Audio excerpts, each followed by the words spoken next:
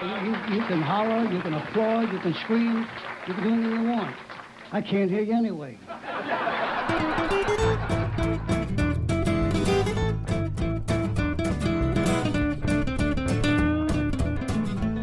I'm Kyler Bingham, and you're listening to the Salt Lake Dirt Podcast. Today on the show, we have Jeff Seal, who is the comedian director behind the docu-comedy web series New York's Worst Landlords. In the web series, they go around.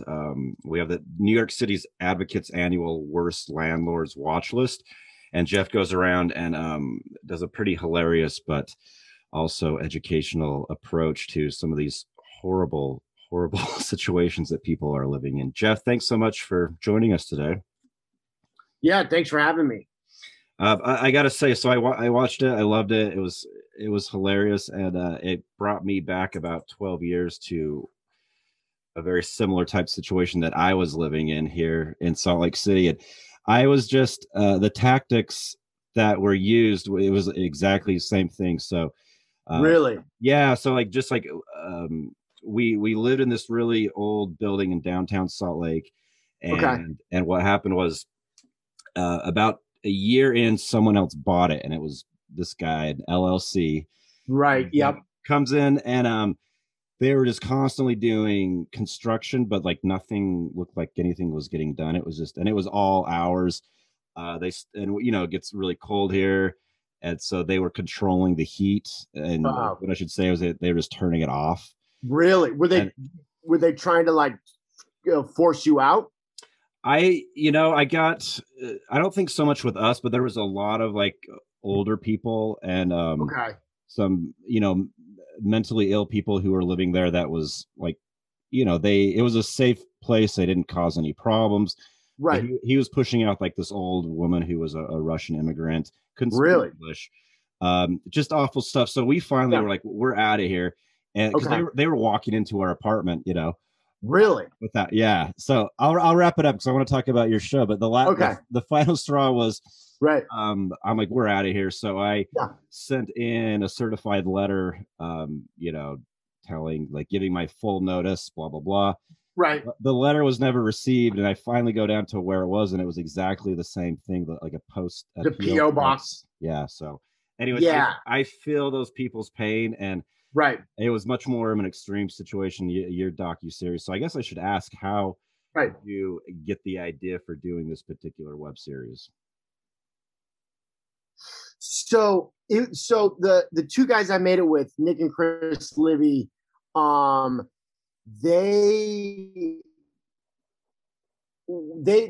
had been working on some other videos together, and they brought up, I actually didn't know about that exact list. There's a few different places that do lists, but I wasn't familiar with that one. But they brought it up to me, and they were like, because we were talking about stuff to make, and they were like, "Would you want to do something on this?" And I was like, "Definitely."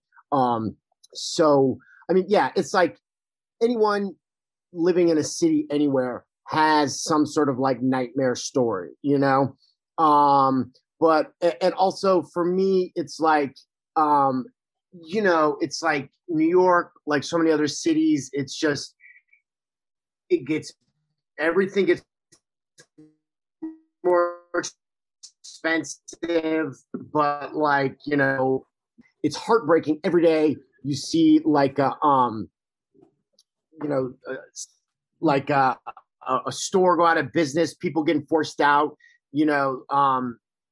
it's unaffordable for everyone other than the most wealthy or whatever. So I was definitely, the list was a good entry point into exploring all of those issues.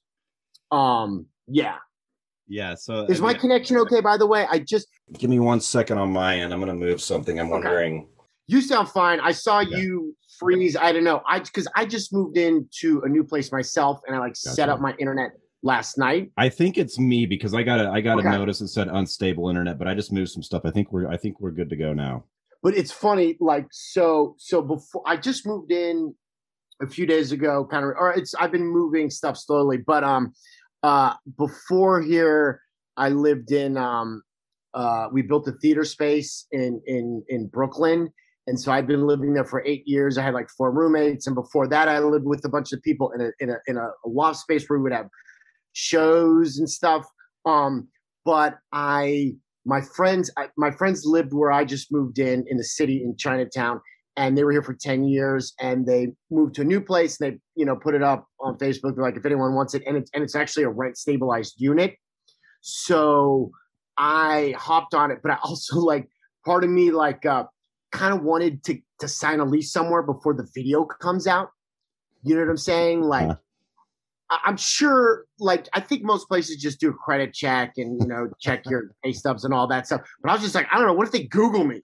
And they're just like, this guy did a video on like the worst landlords. So I was like, I got to jump on this because I really wanted to live here. But I also was like, I don't know, people out here, there's the, like, the tenant, the tenant list that they put bad tenants on and stuff. So I was like, I just hopped on it. But, yeah, I mean, it's doing the video though, we learned a lot, about the sort of like laws and the loopholes and the things that landlords do to sort of force out tenants in rent stabilized units like this, Mm-hmm. So it's like, obviously everyone has a bad landlord, or not everyone, a lot of people have a bad landlord, a lot of people pay too much rent, but this was also more specifically the things landlords were doing they buy buildings with a bunch of rent stabilized units and then force people out in those units one by one in a bunch of different ways. So then they could, destabilize the unit and then raise the rent. But thankfully that changed in 2019. They passed a bunch of new laws. So all rent stabilized units are like forever rent stabilized in New York. But yeah, so that was sort of like the what we kind of concentrate on the video, that aspect of it. Yeah. So I have to ask you, like, I mean, you're a comedian, obviously. Yes. So I think when you're in those situations, one, I would be probably a bit scared in some of those situations, or I would start laughing or something. So, I'm not a comedian. So I just want to know what, like, internally, some of the situations you put yourself in, like when you're going around giving a trophy for the worst landlord, how were you able to pull that off so well? I guess I should ask. Well, it's like, so a few people have asked me that, and it's like, so I directed these and I edit them, and so there's just a part of my brain that's like trying to get the shot or get the bit. So I'm like thinking about a lot of different stuff, and like we had tried so many different things to actually talk to a landlord or track down a landlord. So in the situations that we did, I was just like, we got to get this. You know what I'm saying? So I'm like just hoping that we're getting it.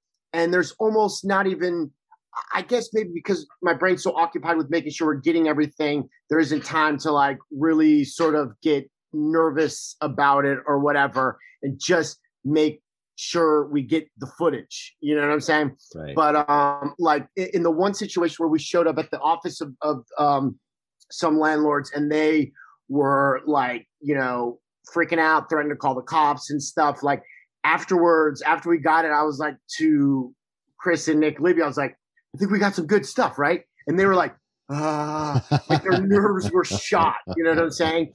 And I like didn't even really have time to think of it. I was just like, we gave them we got to give them the the plaque that we gave them that to congratulate them for making the worst landlords list.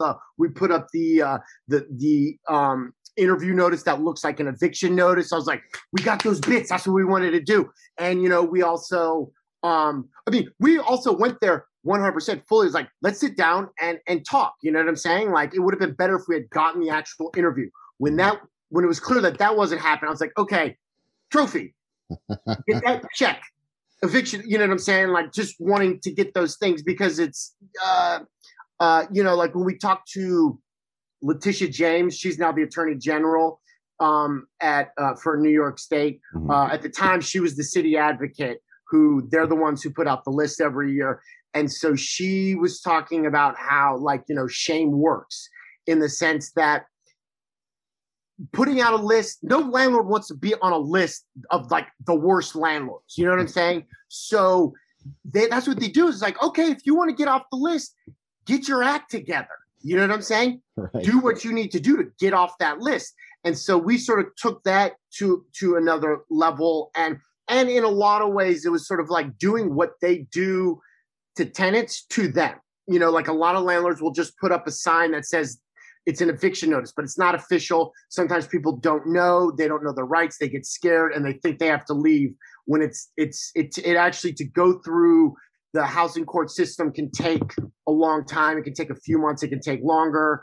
But we're just like, let's put up a sign. We also originally, we wanted to do something like go to their offices with like speakers and play construction noise too loud, kind of like what you went through, because that's a thing that they do, is to force people out. So we're just like, okay, you're going to do it on your tenants. We're going to do it on you. And, so that was sort of like with that. Or also there's a scene where we sneak into a landlord's convention, and there's a bunch of like seminars with like Q&As and stuff. So like I stood up in front of a room of like, I don't know, 100 or 200 people. And it was just like, tap, tap, tap. Is this thing on? And we couldn't shoot on our regular sort of like 4K high quality, camera. My camera guy like filmed it on his phone, but he just wanted to jump out of his skin. You know what I'm saying? And so again, I was a little nervous, but it was just like, let's just do this and get the fuck out of here. You know what I'm saying? Like, just get the shot. And I really wanted to do that. I was like, what would I ask a convention full of landlords? And of course, not every landlord's bad. Who the heck knows? You know what I'm saying? But sure. In terms of like, I think one of the things that, we wanted to address and shine a light on is like, is landlords they treat housing like it's a commodity, like, oh, it's not just like buying a building and taking care of it and collecting rent. It's like, how can they get the most rent? Mm-hmm. How can they, maximize their profits? And it's like, housing shouldn't be treated that way. If you want to maximize your profits, I don't go to the stock market or whatever the heck people do. You know what I'm saying? Like, yeah, well, just the lingo when they're like make threes to fours, fours to fives. Like, I was like, what? Yeah, exactly. It's just like, this is where people live. You know what I'm saying? And it's like, they're sort of, when they're talking about that, they're talking probably about kids, people in college and stuff like that. But so, younger people are more transient. They can live with a bunch of roommates and stuff like that. But they're not trying to rent to families, working families born and raised in New York, who this is their home. They're like, oh no, let's push out the families and get the college kids in. We can just like cycle it out, one after the other. You know what I'm saying? So it's like, that's not a stable, affordable housing for average New Yorkers, Sure. Yeah. Yeah. So I'm kind of curious because I was going on your website and seeing you have, a bunch of great videos on there. I'm just curious of your background and how you've, kind of came to be definitely coming into comedy, but filmmaking as well. And how, like, where are you from? Right. How did your interests get to where you are today? Yeah. So, well, I grew up in LA. I'm from LA. But I've been in New York for about 15 years or something. I always wanted to do comedy since I was pretty young. I think before I could, articulate it, I was like, wanted to be funny, was a class clown and stuff like that or whatever, and started doing improv in high school. And then I did improv throughout college. And then after college, I went to clown school. And obviously clown, I'm not like, putting on a makeup, birthday party clown, whatever. It's more like physical comedy. And there's sort of a tradition of it. We could do another podcast all about clowning, but, well, I will say this real quick. So, Sacha Baron Cohen, right? Sure. Yeah. Yeah, he went to a school called École Philippe Gaulier, and he worked with a guy named Jacques Lecoq. And so they teach a lot of those things. It's sort of a clowning school, but they teach clowning and like melodrama and a bunch of other things, and also something called bouffon. Bouffon and clowning are sort of like two ends of the spectrum. Like a clown is vulnerable and the joke is on him, right? Or her. The joke is on the clown. And a bouffon is invulnerable and the joke is always on the audience. And it sort of comes from like medieval festivals where like all the outcasts of the society were for a day where the order was reversed and they were given the power and they would perform and stuff. But what they would do is they would mock the clergy, the aristocracy, and sort of show the hypocrisy and all the like ruling elites or whatever. Right. So Buffon in the sort of like 20th century incarnation, I think it was started by Lecoq, or at least popularized the sort of like current form of it. It's like the Buffon is like grotesque and you change your body shape and stuff. And when you come out, you're making the audience hopefully, ideally, their hypocrisies or making them feel uncomfortable and getting them out of their comfort zone. So that's what Sacha Baron Cohen does in his stuff, right? He's brilliant at getting people to sort of reveal all these sort of awful beliefs and stuff they have. I think for me, in my videos, I'm a little bit more of a clown in the sense that like the joke is hopefully on me or I'm sort of the brunt of it. Like if I can help it, I want to punch up to the people with, more power or, money or whatever, the ones in charge. So the joke is, if not on me, then it's on them. But, not obviously, like people without power and stuff, you don't want to make them, you don't want to put the joke on them type of thing. So that's sort of how clowning fits into that. Interesting. Long story short. No, very interesting. Yeah. But I guess so with filmmaking or whatever, I also had, wanted to make films for, since I was a kid. And I started making short documentaries a few years ago, just like on different subjects. And then at a certain point, I just sort of started combining the two, just sort of being an on-camera host and trying to get in, physical comedy when I can and whatever sort of comedy, but exploring a real issue at the same time. So that's sort of how the two kind of came together, basically. Okay, very cool. So you filmed this before 2019? Yeah, we started in 2018. The list it came out in 2018, but it's the worst landlords in the, for the year 2017. But we started in 2018, and then we worked on it on and off for the past 3 years, following different leads, getting sidetracked with other projects. And it took a long time to the edit. We had so much footage and stuff and really finding the story and having it sort of flow in 3 episodes. We did get a cease and desist letter from the people we showed up at, which is, I think it's totally spurious.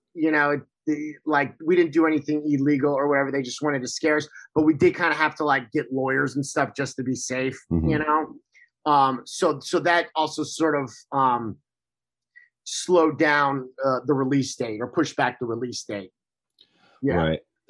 So were you working on it? I mean, we hit the pandemic about a year ago now, a little, a year.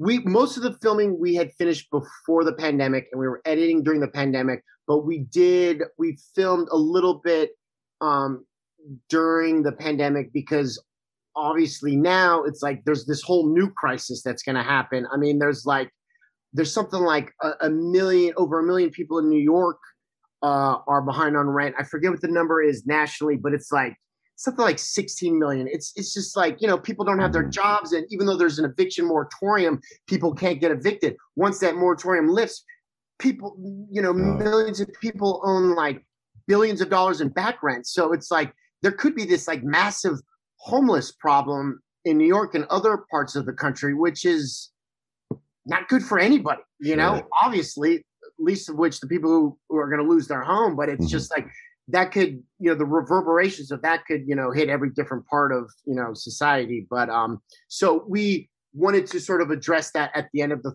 third episode, but the bulk of it deals with before the pandemic. Right. Okay. Yeah. Yeah, I hadn't really given that much thought. That's a bit terrifying. The what is to come. I mean, very, very scary, because I mean, I'm not one to complain about free money, but no, these you know, these stimulus checks, like they can't really do. They're dropping the bucket. No, it's nothing. I mean, there really has to be, because like, I mean, to the landlord's credit, they still have to pay their property taxes, their mortgage, their utilities.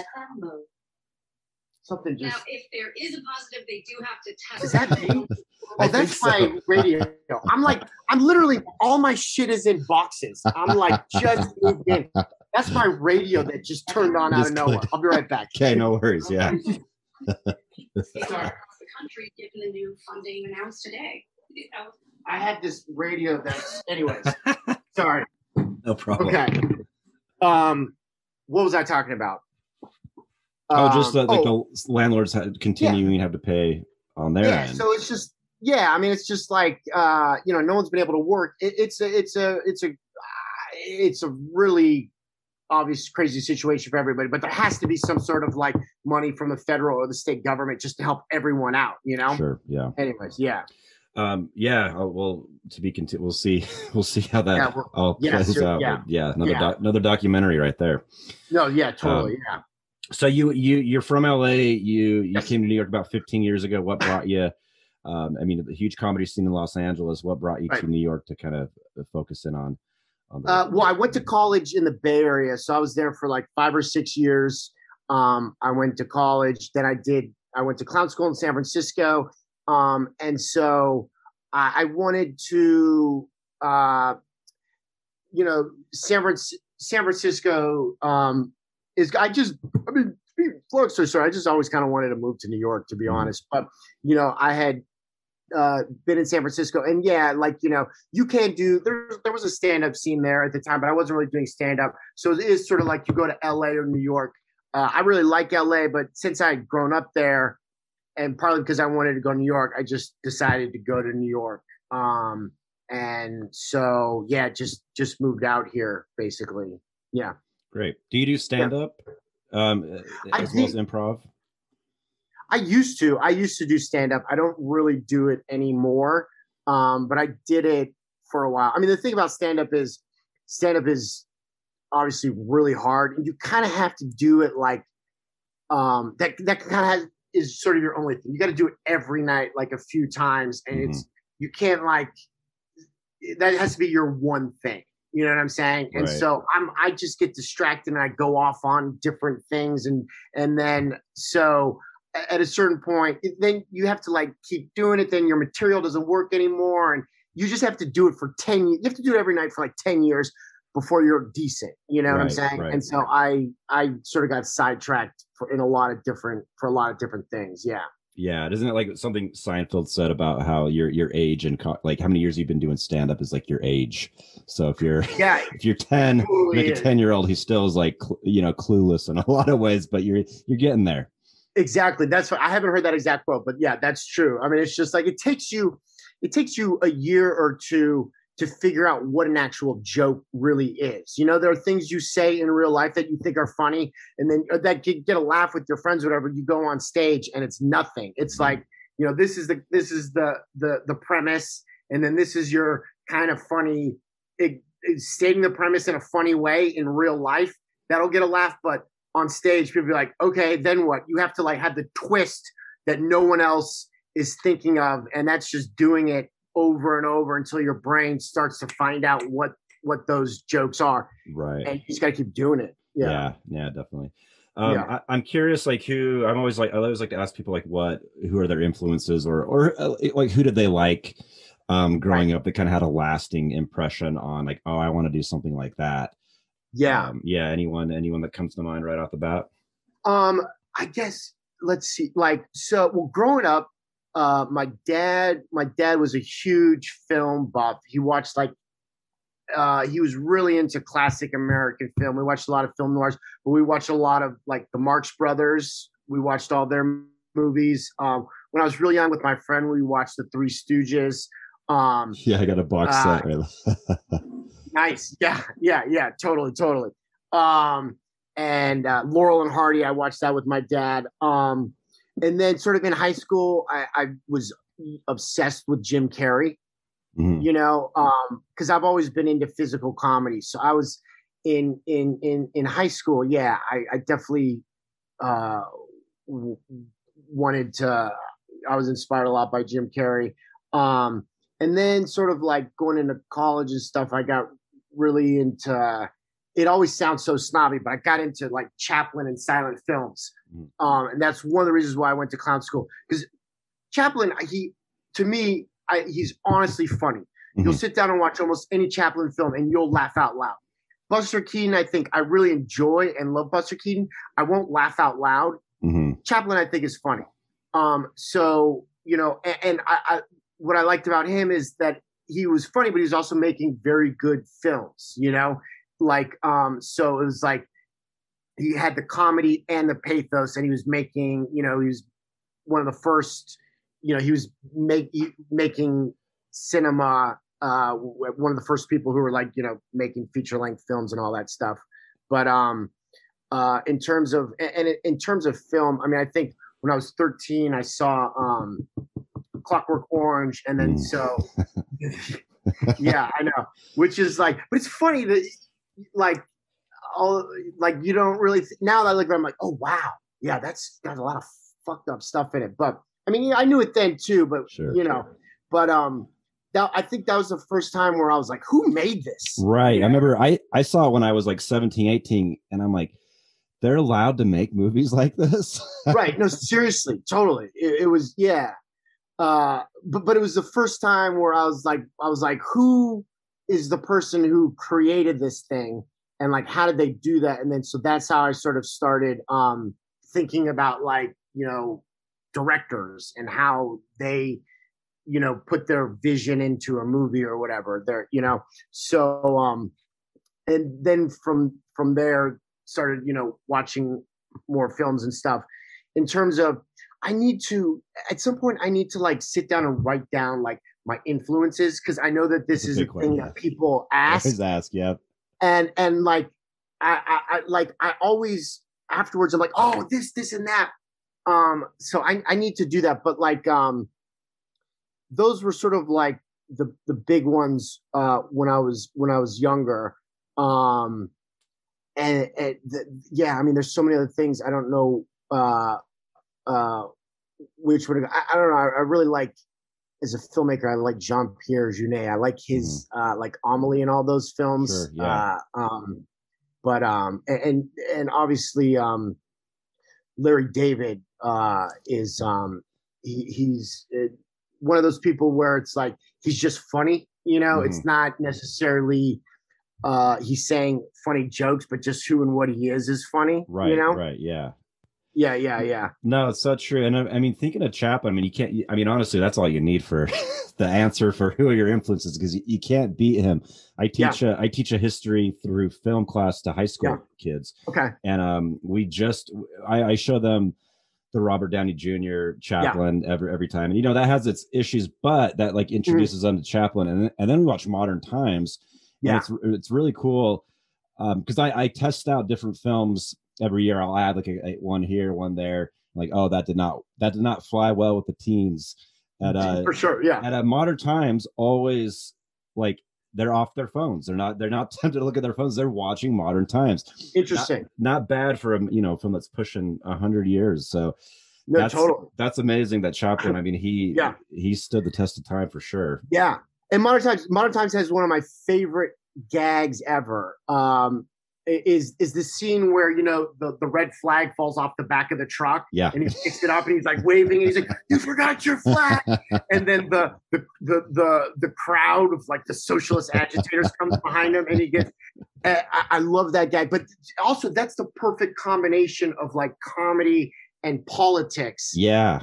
But it's also at that time, Chaplin was, everyone in the 30s was like, there was a pressure on artists to be political or to like take a stand one way or another, obviously because of the depression and everything going on. And I think he was sort of hesitant to do that at first because, for whatever reasons. And that sort of like illustrates his hesitancy. It's like, oh, I'm just picking this flag up. You know what I'm saying? Like, I didn't know it was a socialist or a communist flag or whatever. But yeah, and just, modern times, like the politics of that, like, the alienation of factory worker and then literally getting caught in the cogs of the machine this is such a funny bit with, on the conveyor belt, like the bolts going faster and faster.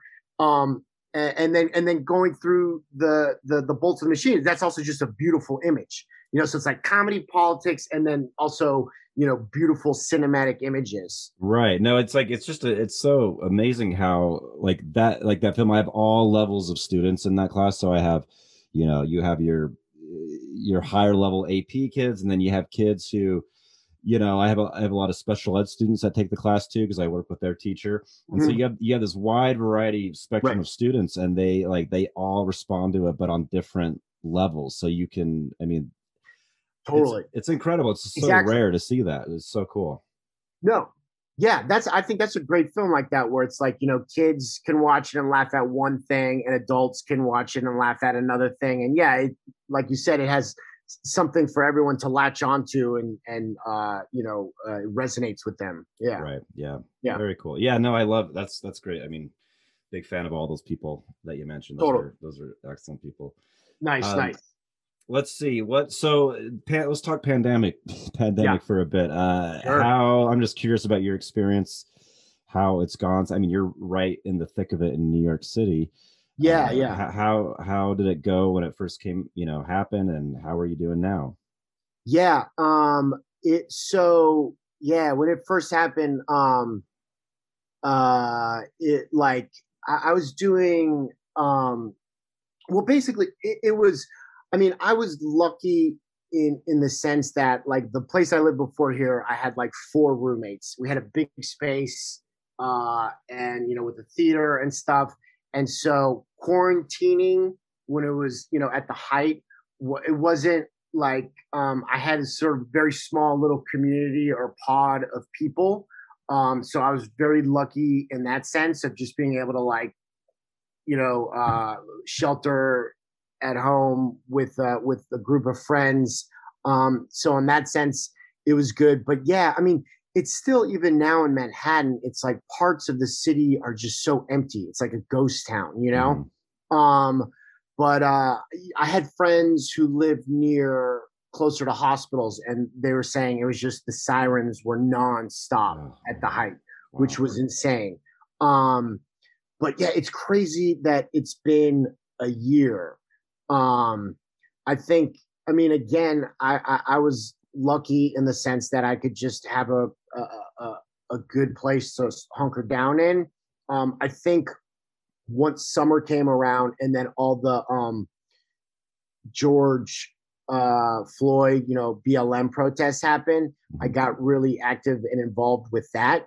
And so it's like I think that there was a lot of really beautiful things that happened that summer, aside from all of the tragedy, all the people that died. And of course, the murder of George Floyd and every other, person of color by the police. But like, it was like, once the weather started getting nice and everyone had been stuck in their apartments, it's just like every summer, it's like, how it is when the weather's nice, everyone just floods out of their house and it's just like, oh, we're outside. And so I think it was particularly like that. It was much more so that summer. And it was like there was like a protest every freaking day. You know what I'm saying? And huge protests. You go to one protest, leave that, and then see another one coming, Yeah. And so there was just moments where like you'd be going down you'd be in a big protest going down a sort of residential block, and then people would come out banging their pots and pans because they had been doing that for the essential workers. And then like someone from the window would like lead a chant, and then like everyone in the crowd would respond because like that person in the window was probably at some other protest either that day or another day. So there was there was a lot of that. Was I was really inspired by a lot of that, but obviously that is from my very sort of privileged position in a lot of ways. But so that was the summer, and now I think things are starting slowly to get back to normal. I mean, obviously people are itching to get out, but I think most people are still being cautious to not like if you were to make it this far and get COVID, that would be pretty awful. I mean, it's awful to get it anytime. But yeah, it was definitely surreal. I mean, I went to one protest and in the city, and that was when de Blasio made a curfew, which was so stupid. I don't know why he did that. There was like one night of looting in Soho, and Soho is a mall. It's a freaking mall. And look, I'm not for looting, but I understand it. I don't loot myself. I think it's awful to loot, independent businesses and stuff like that. But it's like Soho, it has every regular person has been priced out of that neighborhood. And I can already feel myself, but getting in trouble here. And of course, looting is wrong, but it's just an expensive fucking mall. They'll be okay. They'll be fine. Okay. Yeah, they'll be fine. So that's everyone's like, oh, violence. Anyways,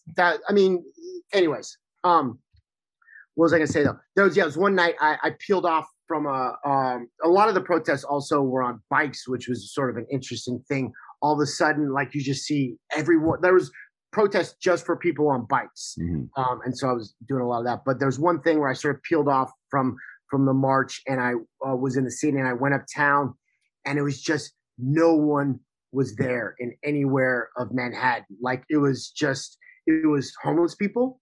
There was a lot of homeless people still obviously in the city with no place to go. You'd see like one person like maybe walking their dog or something like that, and then just nothing else.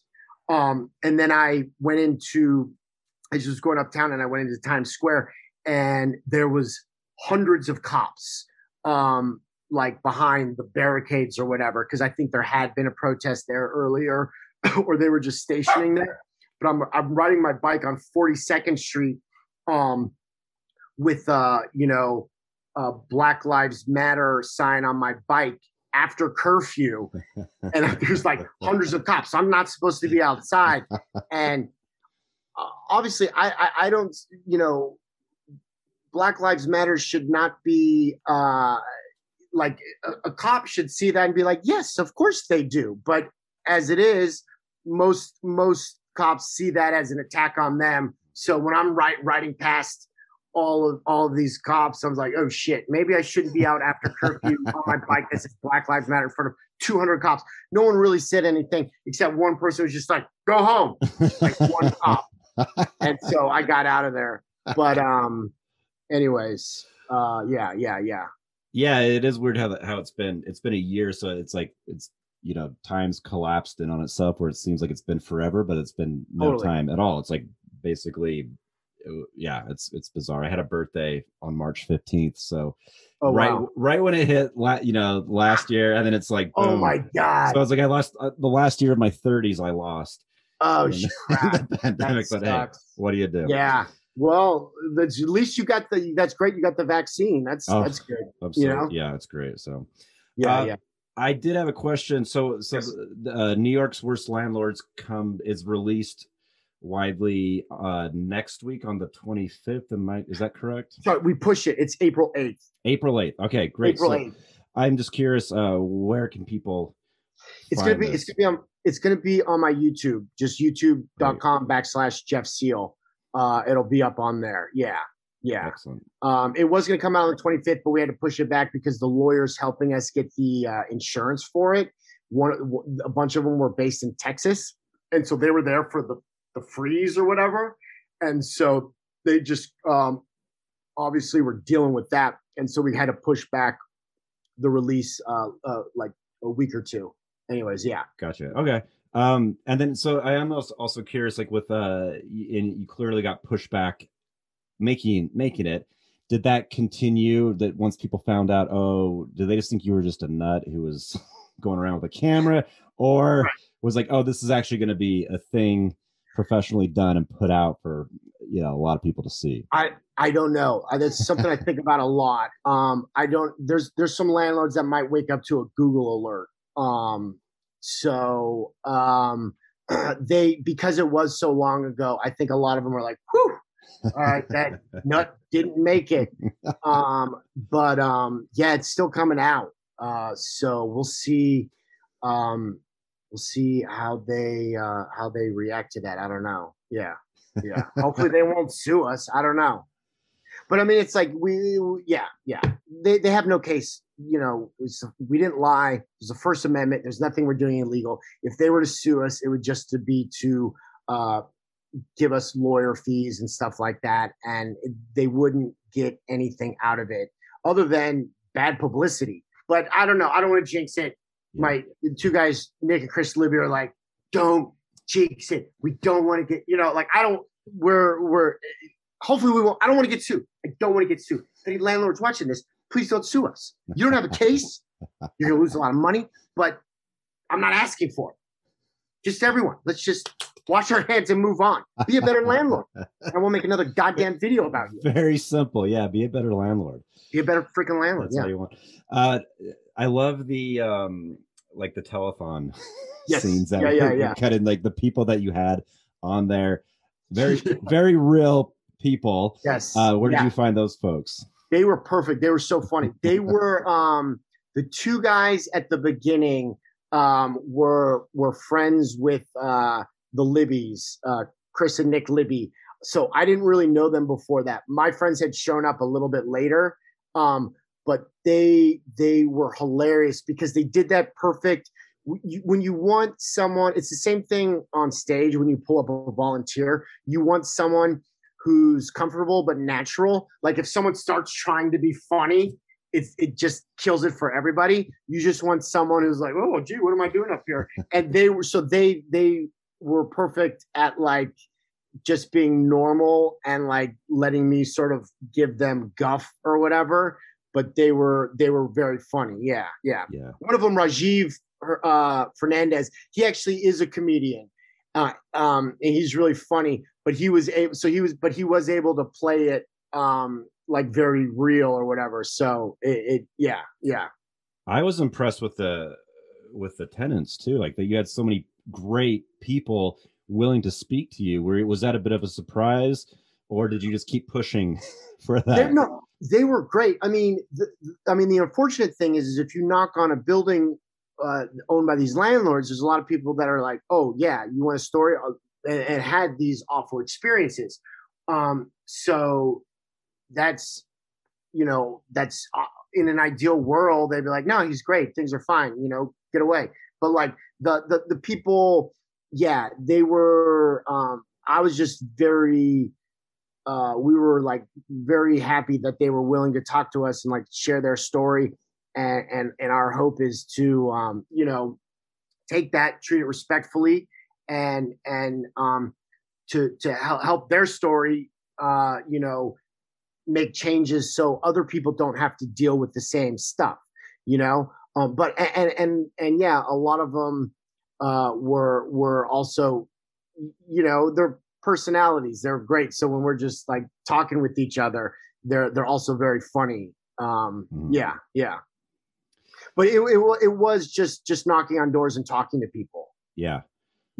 No, it was great. I mean, that was like to me like the best part of just seeing like that's what the documentary is. It's seeing the horrible conditions that these people have to live through, and encouragingly, there's like things that they were able to do, so people will have to have to watch sure.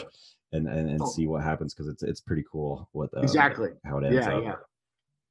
Great. Are you working on anything else right now? I mean, I that's probably an annoying question, but I love the stuff, so I want to see more and keep an eye out for anything new coming from you. Hey, yeah. Well, there's actually 2 other episodes. We got so much stuff, and so once this comes out, I have 2 other episodes that are close to being done that we're going to finish and then release those that are sort of like, we had a sort of an arc with the 3 episodes, and then we have some stuff where we went to housing court, and then we followed a guy around with his house and got some good stories in there. So I definitely also want to get that out. And then we talked to a guy who's an eviction specialist it's just our conversation, which just kind of got bonkers or whatever. But so those 2 things. Then I don't know if you saw the video I did about train hopping. It's on if you go to my YouTube, it's the first video that comes up. I did a video about hopping freight trains, and so I did another video that I shot, but I haven't edited it yet. So once I'm done with all these, then I'll probably go in and edit that one and put that out. So those are the sort of next videos lined up. Yeah. Excellent. Can't wait. Yeah. Well, I think we did a good job with this conversation, so I'm happy with it. Cool. And this comes out, New York's Worst Landlords comes out April 8th. Okay. April 8th. Yeah. Excellent. Yeah. So people, if you're listening to this right now, this will be released on the 8th, and you'd be able to click the links below to watch this. I definitely encourage it. I mean, just like with Chaplin, I was laughing out loud. I watched this by myself and I was laughing out loud. So that's a good sign when you're laughing when you're by yourself. Right. Oh, one last thing real quick with Chaplin, while we're on the subject. Yes. Chaplin's whole thing, I said this a little before, he had the comedy and the pathos. You know, his whole thing is like, you'll laugh and maybe you'll cry. So I think with this video, what we really wanted to do was strike that balance of, we've got the comedy and the set pieces, but we also really wanted to get the pathos of the tenants. So it was a balancing act that we were really careful about, and to have the comedy, not, of course it goes without saying, but never to be at the expense of the tenants. And so to couch this like huge problem that a lot of people have to deal with in a sort of entertaining and at times funny way to bring in hopefully a wider audience to, bring some of these issues to light or whatever. Yeah, I think it was done like masterfully. So like, it was the balance of both. It was funny, but it had that element of the pathos. So it was, just a incredible job, and I can't wait to share it with as many people as I can. So awesome. Yeah, thanks for making it. Yeah. Great. So Jeff Seal, New York's Worst Landlords, April 8th. It's going to be available for a wide audience. Definitely check it out. And Jeff, I'm dead serious. I want to have you on again and talk about clown school. Yeah, that would be a blast. Clowning and mime. That's another thing. I could talk a long time about miming. So just let me know. I'm going to reach out down the line, and that's something I need an education on. So right. Yeah. You think you do? I don't know. Wait till after you hear it. You might not. It's possible you might not. I will tell you, but you're going to have to let me know when your ears start bleeding. I will. No, because when I was in, we're going to wrap it up here, but when I was in second grade, we came to school, like, what do you want to be when you grow up? I dressed up like a clown. Nice. So I had that seed. I never pursued it. So totally. I want to see what I missed out on. Cool. Totally. Awesome. Great. Well, thanks, Jeff. Cool, man. It was great talking with you. Yeah, likewise. Thanks, man. I appreciate it. Well, we'll keep in touch. Okay. Cool. All right, later, dude. Thank you. Bye.